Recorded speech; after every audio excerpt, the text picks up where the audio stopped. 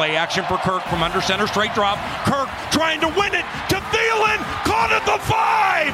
Cousins, Thielen, 42 on the Saints.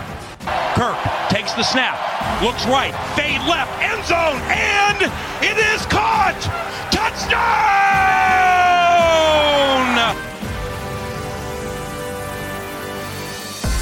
Hello, let's go. It's your man, Flip Mozzie, and thank you for spending 15 minutes with me today on the other side of the NFL draft. Now that was a sporting event, or at least the next best thing we got in this day and age. Rick Spielman broke a record over the weekend with the Minnesota Vikings. He made the most selections, 15, since the NFL draft moved to a 7-round format in 1994. 2 picks in round 1, 2 picks on day 2, and 11 picks on day 3. Spielman took 6 offensive players and 9 defenders. Mike Zimmer and Gary Kubiak have plenty of toys as the 2020 Vikings evolution begins. After the undrafted free agents, it's easy to say at this point, the Vikings have depth. But who can make an impact here in Minnesota? How does the roster, the starting lineup, the depth chart look after draft day? Maybe we can't answer the impact question in April, but we can try and we can focus on the highest impact players and my most important factor, fit. Zimmer and Kubiak are both longtime NFL veteran coaches. They should know which players fit their schemes before they drafted them, and they should know how to use these new rookies. So here, I share my thoughts on how the Vikings should use their top rookies in 2020 and beyond, starting from the top down. Round 1, pick 22, LSU wide receiver Justin Jefferson. Gary Kubiak's favorite wide receiver in the draft dropped to Minnesota. He was the 4th receiver taken. Why did Kubiak love Jefferson's college career so much? It's pretty easy to see. Justin is a quarterback's best friend. He's got amazing hands, route running, he delivers in contested catch situations, and he's got speed to make plays after the catch. His 25 missed tackles forced ranked 4th in college football, a guy who will attack the middle of the field best in the intermediate level. He produced outside as a junior with 54 catches, 16.2 yards per reception. Then he doubled that production when Joe Brady lined him up in the slot during his senior year. The leading receiver on the best offense in college football. 111 receptions, 13.9 yards per reception, 1,500 yards, 18 touchdowns. All but 5 of those snaps came from the slot. Now, before we go further, the Jefferson draft pick has revealed some issues that we got to go over. I don't think fans are thinking about this pick correctly because there isn't proper context. There's 2 main issues with the fan reaction to this pick. Not the pick itself, but the reaction to it. First, there's the idea propagated by Daniel Jeremiah that Justin Jefferson could be an upgrade to Stefon Diggs, that he's going to catch, quote unquote, a zillion balls, that he's going to have more catches than Diggs did in 2019. Okay, let's get some things straight about the Vikings 2019 offense. That offense just didn't use wide receivers. Minnesota passed 52% of the time, 4th least in the NFL. And when they did pass, those targets went to wide receivers at a 47% rate. That's also 4th least in the NFL. 209 total passes to receivers. For comparison's sake, Michael Thomas received 185 targets in 2019. Stefon Diggs, who led Minnesota, got half that with 94 targets. 10 different teams had 2 wide receivers get more than 94 targets in 2019. So number 1, if Minnesota keeps the 2019 offensive system, there is no path that our second wide receiver, Justin Jefferson, catches a zillion balls. And there's nothing wrong with that. But just know, when you're watching highlights from LSU, that is not the Vikings offense. That is not how we should expect Gary Kubiak to use him, especially in the guy's rookie year.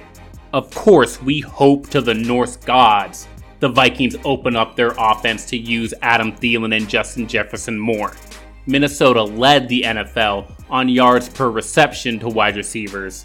They were 28th in the percent of targets to those guys. We would love to see the 47% increase to about 60%, let's say. But we should not expect it. Number 2.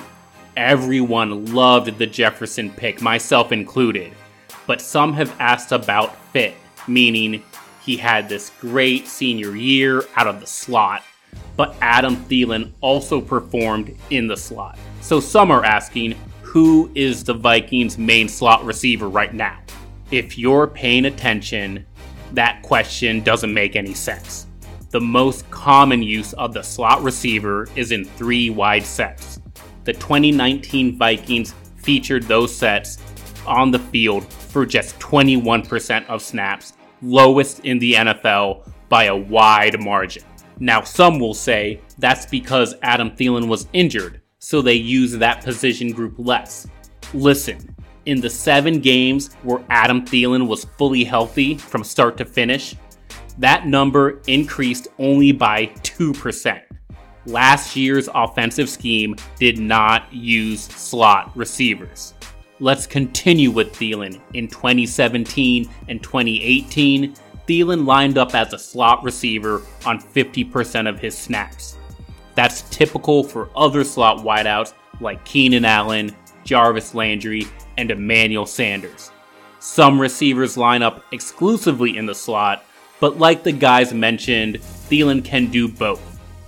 In 2019, Thielen's slot percentage dropped from 50% to 30%. That's what the scheme calls for.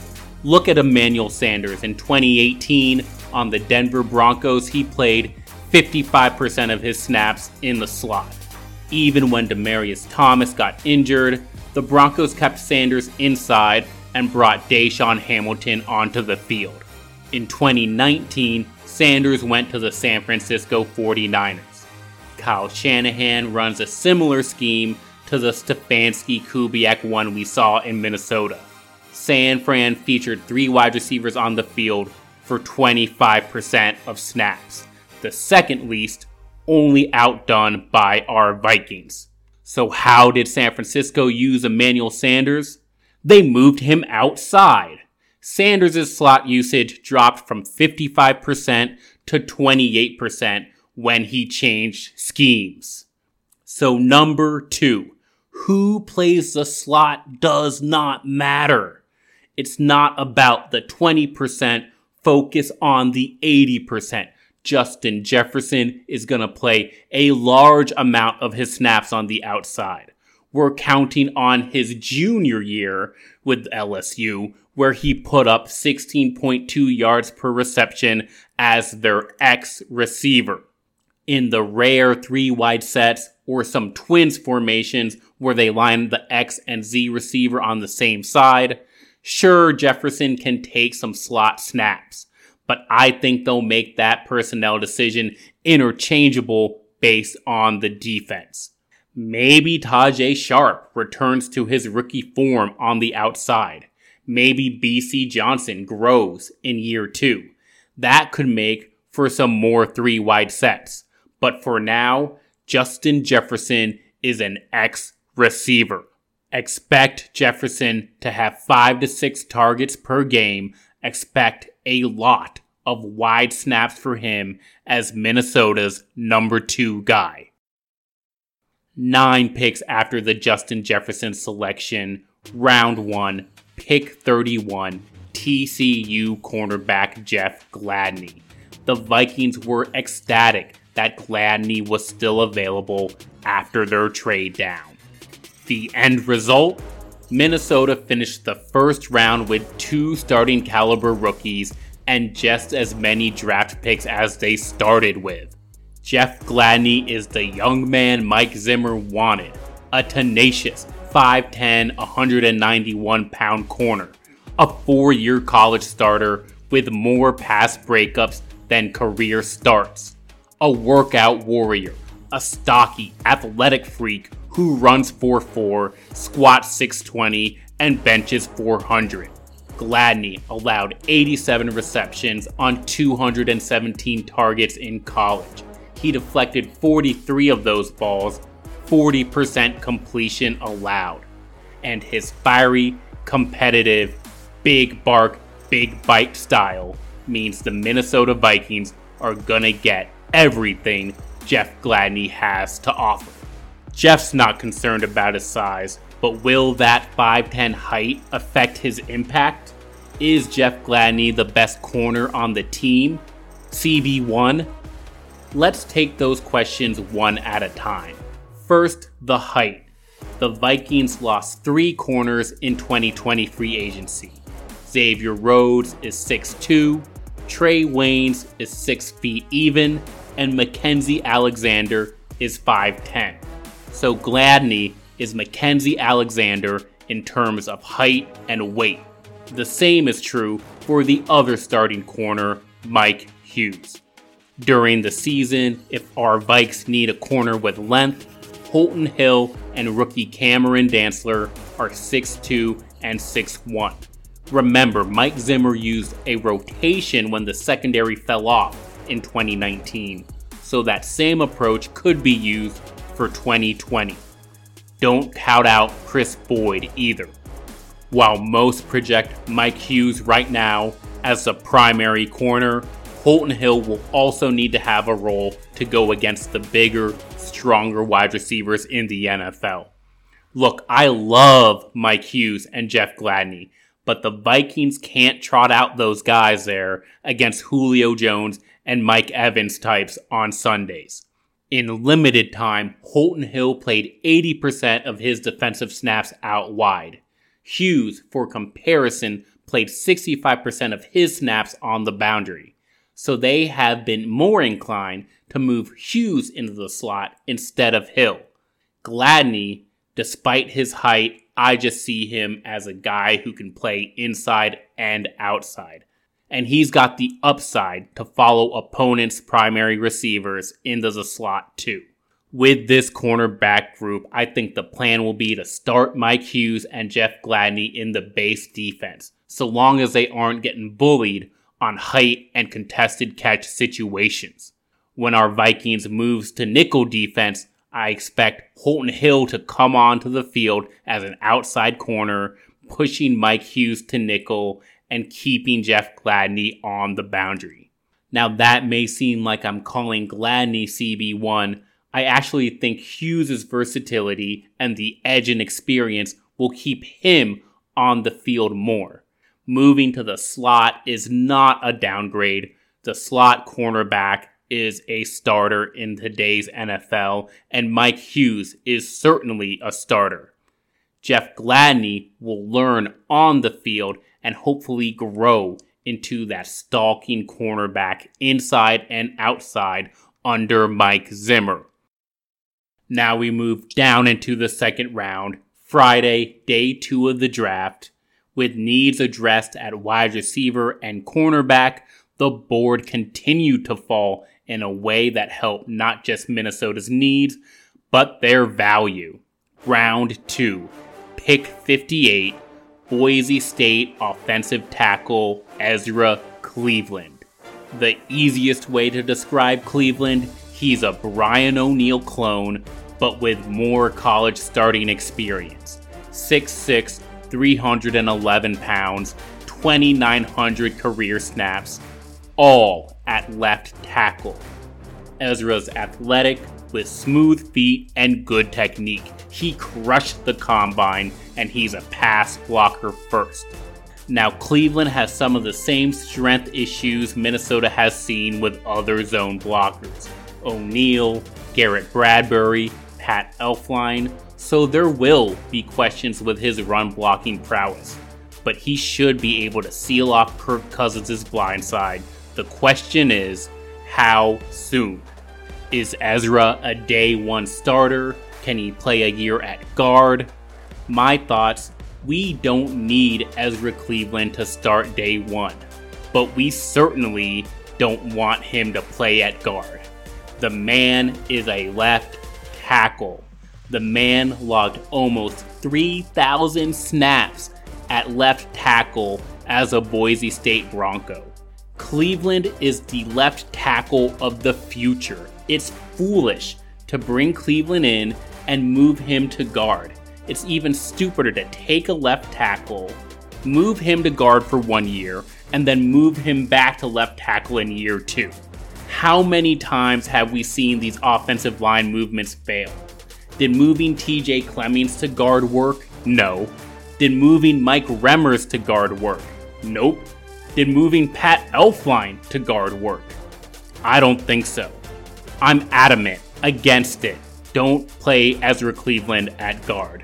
You kick Riley Reif's butt inside to left guard, and you give this kid with a clean slate a chance to be a stud under offensive line coach Rick Dennison. You take full advantage of his athleticism and technique at the position he knows best.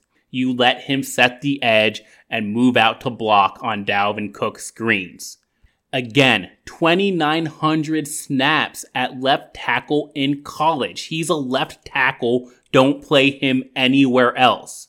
Now I know y'all are thinking, what if he isn't ready day one? If he isn't ready from the jump, sure, keep him on the bench, developing behind Riley Reif. And if you don't feel comfortable with the offensive guards, Elflein, Drew Samia, Dakota Dozier, Aviante Collins, if you don't like that guys and want somebody to plug in at guard that badly, then you kick Riley Reif's butt inside to left guard and you let Rashad Hill start until Ezra Cleveland is ready. That's how adamant I am about this. Ezra Cleveland is a left tackle. I'm fine starting Rashad Hill at tackle. Shit, that's exactly what happened with Brian O'Neal.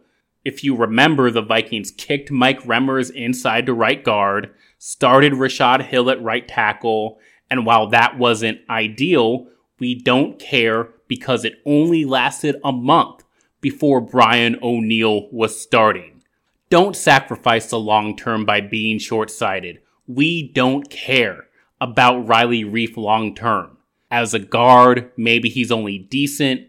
Maybe he's only a minor upgrade over what they currently have on the interior. But that's okay, because long-term, Ezra Cleveland will be here at left tackle, and Riley Reif won't be here at all. So the answer for Ezra Cleveland is to begin with the end in mind. There is nobody better than Ezra at left tackle. Riley Reif can play left guard. Put Rashad Hill in front of Cleveland until the kid is ready. Hopefully sooner rather than later. I went a little long. I'm caught up in these guys. I love the draft picks, love these rookies, and I want to see them propped up for success long term so they can help us chase down that purple Super Bowl. So that's where I'm seeing the most impact from this rookie class, y'all. Next week, we'll touch on some of the depth pieces on the roster. We'll bring back Matt Anderson, Miles Gorham, Ryan Sports Guy Rye, highlight the guys who need a big 2022, starting with those depth rookies. But as far as the top of this 2020 draft, I see Justin Jefferson as a strong outside option and Minnesota's clear wide receiver 2. I've got Jeff Gladney as CB1A, like him a lot, a guy that they'll probably keep on the outside in year 1 while he learns on the field. and I see Ezra Cleveland as the left tackle of the future, and we need to wait patiently until he takes over that position. A fun, memorable virtual draft that could be seen not just a record-breaking weekend for Rick Spielman, but the weekend where the Vikings redefine their roster. The event where the Vikings establish their core for the next decade. Justin Jefferson, Jeff Gladney, Ezra Cleveland, and a few more of those 11 day 3 picks that could rise up to contribute. We'll get into them next week. Can't wait. But until next time, y'all, stay safe and Skol Vikings!